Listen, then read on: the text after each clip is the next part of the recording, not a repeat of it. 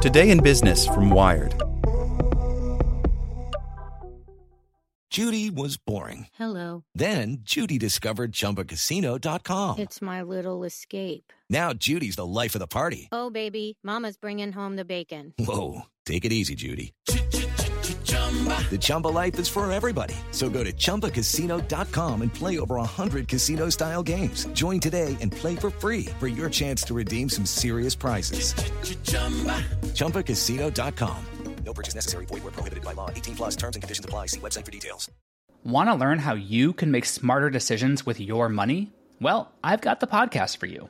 I'm Sean Piles, and I host NerdWallet's Smart Money Podcast. Our show features our team of nerds, personal finance experts in credit cards, banking, investing, and more. And they'll help you make the most of your money while cutting through the clutter and misinformation in today's world of personal finance. You'll get clarity on strategies to help you build your wealth, invest wisely, shop for financial products, and plan for major life events. Listen to NerdWallet's Smart Money Podcast wherever you get your podcasts. Welcome to the spoken edition of Wired. Support for this podcast and the following message comes from TD Ameritrade. Meet their newest trading platform, Thinkorswim Web. It has all the essential tools and strategies in a streamlined interface. No download necessary. Thinkorswim Web. Trading streamlined. Visit tdameritrade.com/thinkorswimweb to get started. Apple threatens to move Basecamp's new email app to trash. Scrutiny of Apple's App Store policies heats up as the company heads into its annual software conference. By Lauren Good. David Heinemeier Hansson remembers the moment he decided he was fed up with email. It was 2 years ago, and Hansson, the co-founder and CTO of Basecamp, was working with fellow co-founder Jason Fried on the company's tool for managing customer relationships. Basecamp makes project management and communication software, and Hansson realized what he wanted wasn't necessarily a better version of those apps, but, more simply, a better email app.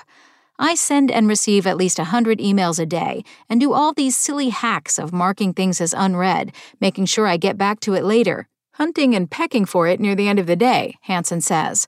That process just needed to be better. So the Basecamp execs tasked a small R&D team with building a new email app.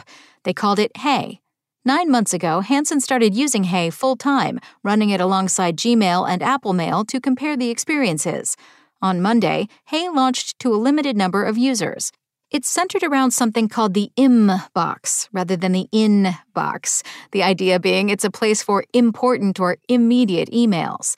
Each email from a first-time sender has to be accepted into your inbox first or be forever cast away as clutter. The app's layout is clean. Then again, it's a brand new inbox and has the slickness of a modern web dashboard rather than the bloat of an antiquated email app. It also costs $99 per year, which immediately eliminates a certain portion of the population who have accepted their ad-filled but free email fates. Hey's launch day on Monday would also be its rejection day. While version 1.0 of the Hey mobile app appears in Apple's App Store, version 1.0.1 was swiftly rejected. Hansson, who is active on Twitter, promptly tweeted about the denial, including a screenshot of Apple's somewhat generic rejection note. Hansson appears to have both a cozy and uncomfortable relationship with big tech.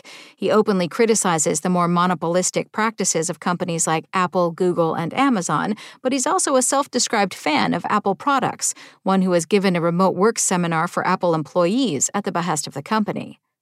What stands out about the rejection Apple sent Basecamp is both what it did and didn't say.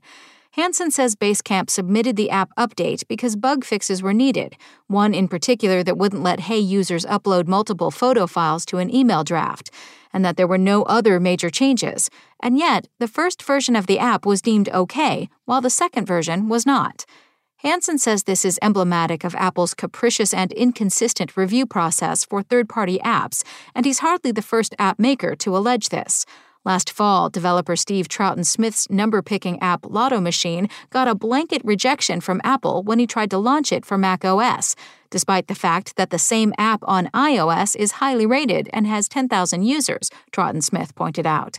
App Store Rejection, a memoir, iOS developer Ish Shabazz quipped on Twitter in late 2018. These developers tell Wired that in some ways, the App Store approval process has actually improved in recent years, particularly when it comes to turnaround time. The review times are now about 24 hours instead of 2 weeks, Shabazz says.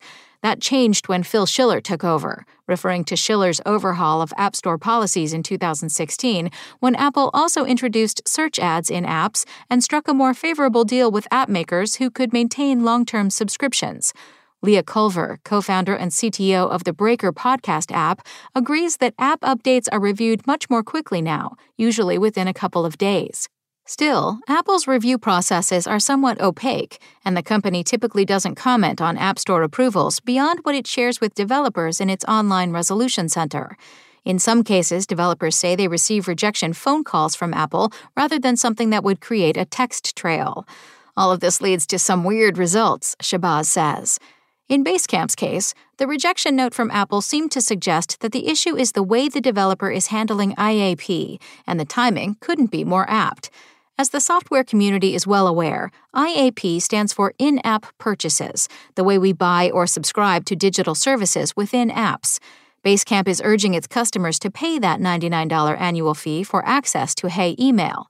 Apple wants that transaction to happen within the walls of its store, not outside of it, because Apple would get a cut of as much as 30%. Apple's review guidelines clearly state that apps that sell services across multiple platforms are allowed to promote those goods on their own websites, but Apple stipulates that those items have to also be available for purchase within the iOS or macOS app. Apple owns the marketplace, and without it, developers would have almost no way of getting their apps in front of millions of iPhone and Mac users. Consider Apple's cut a fee for the privilege, for the marketing of the app, and for support. But app makers more pointedly call this the Apple tax. Those include the media giant Spotify, which filed a formal complaint with European regulators against Apple last spring, saying that the 30% commission is a burden on app makers and gives the company an unfair leg up when it's both selling its own software and controlling the marketplace for competing software. Netflix has fought this fee. Now Rakuten, the Japanese e-commerce company, has joined in filing a complaint. And on Tuesday morning, the day after the Hey Email app update was rejected, the European Commission opened antitrust investigations into Apple's App Store and Apple Pay service. It appears that Apple obtained a gatekeeper role when it comes to the distribution of apps and content to users of Apple's popular devices, said Margrethe Vestager, executive vice president of the EU's Antitrust Commission. We need to ensure that Apple's rules do not distort competition in markets where Apple is competing with other app developers. I mean, we're not interested in changing our entire billing setup. If we change it, Apple takes 30% of our business, Hansen says about the Hey app. Those rates are completely outrageous. When we bill customers through the banking system, through the credit card system, we pay between 2 and 3%. That's a competitive market, Hansen argues, while Apple's is not. Later on Tuesday, Apple doubled down on its demands, this time with a phone call to Basecamp. As Hansen tweeted, like any good mafioso, they paid us a visit by phone, stating that firstly, that smashing our windows, by denying us the ability to fix bugs, was not a mistake. Then, without even as much as a courtesy, sick euphemism, said they'd burn down our store, remove our app, lest we paid up. Apple declined to comment on the record when contacted by Wired. All of this comes just days ahead of Apple's giant WWDC software conference, an annual can't-miss event for thousands of developers worldwide. Due to the coronavirus pandemic, WWDC has the potential to be bigger than ever this year. It's entirely online, and there's no cap on the number of virtual attendees. Just yesterday, Apple announced that its app marketplace supported more than $519 billion in sales last year, making a point to say that around 85% of it went to third-party app developers and businesses of all sizes. Those are big numbers by any measure. Apple does things big. And it changed in a big way how people build, sell, and consume software when it launched the App Store more than 10 years ago. The question now, of course, is how big is too big? With Lucky Land Slots, you can get lucky just about anywhere. Dearly beloved, we are gathered here today to... Has anyone seen the bride and groom?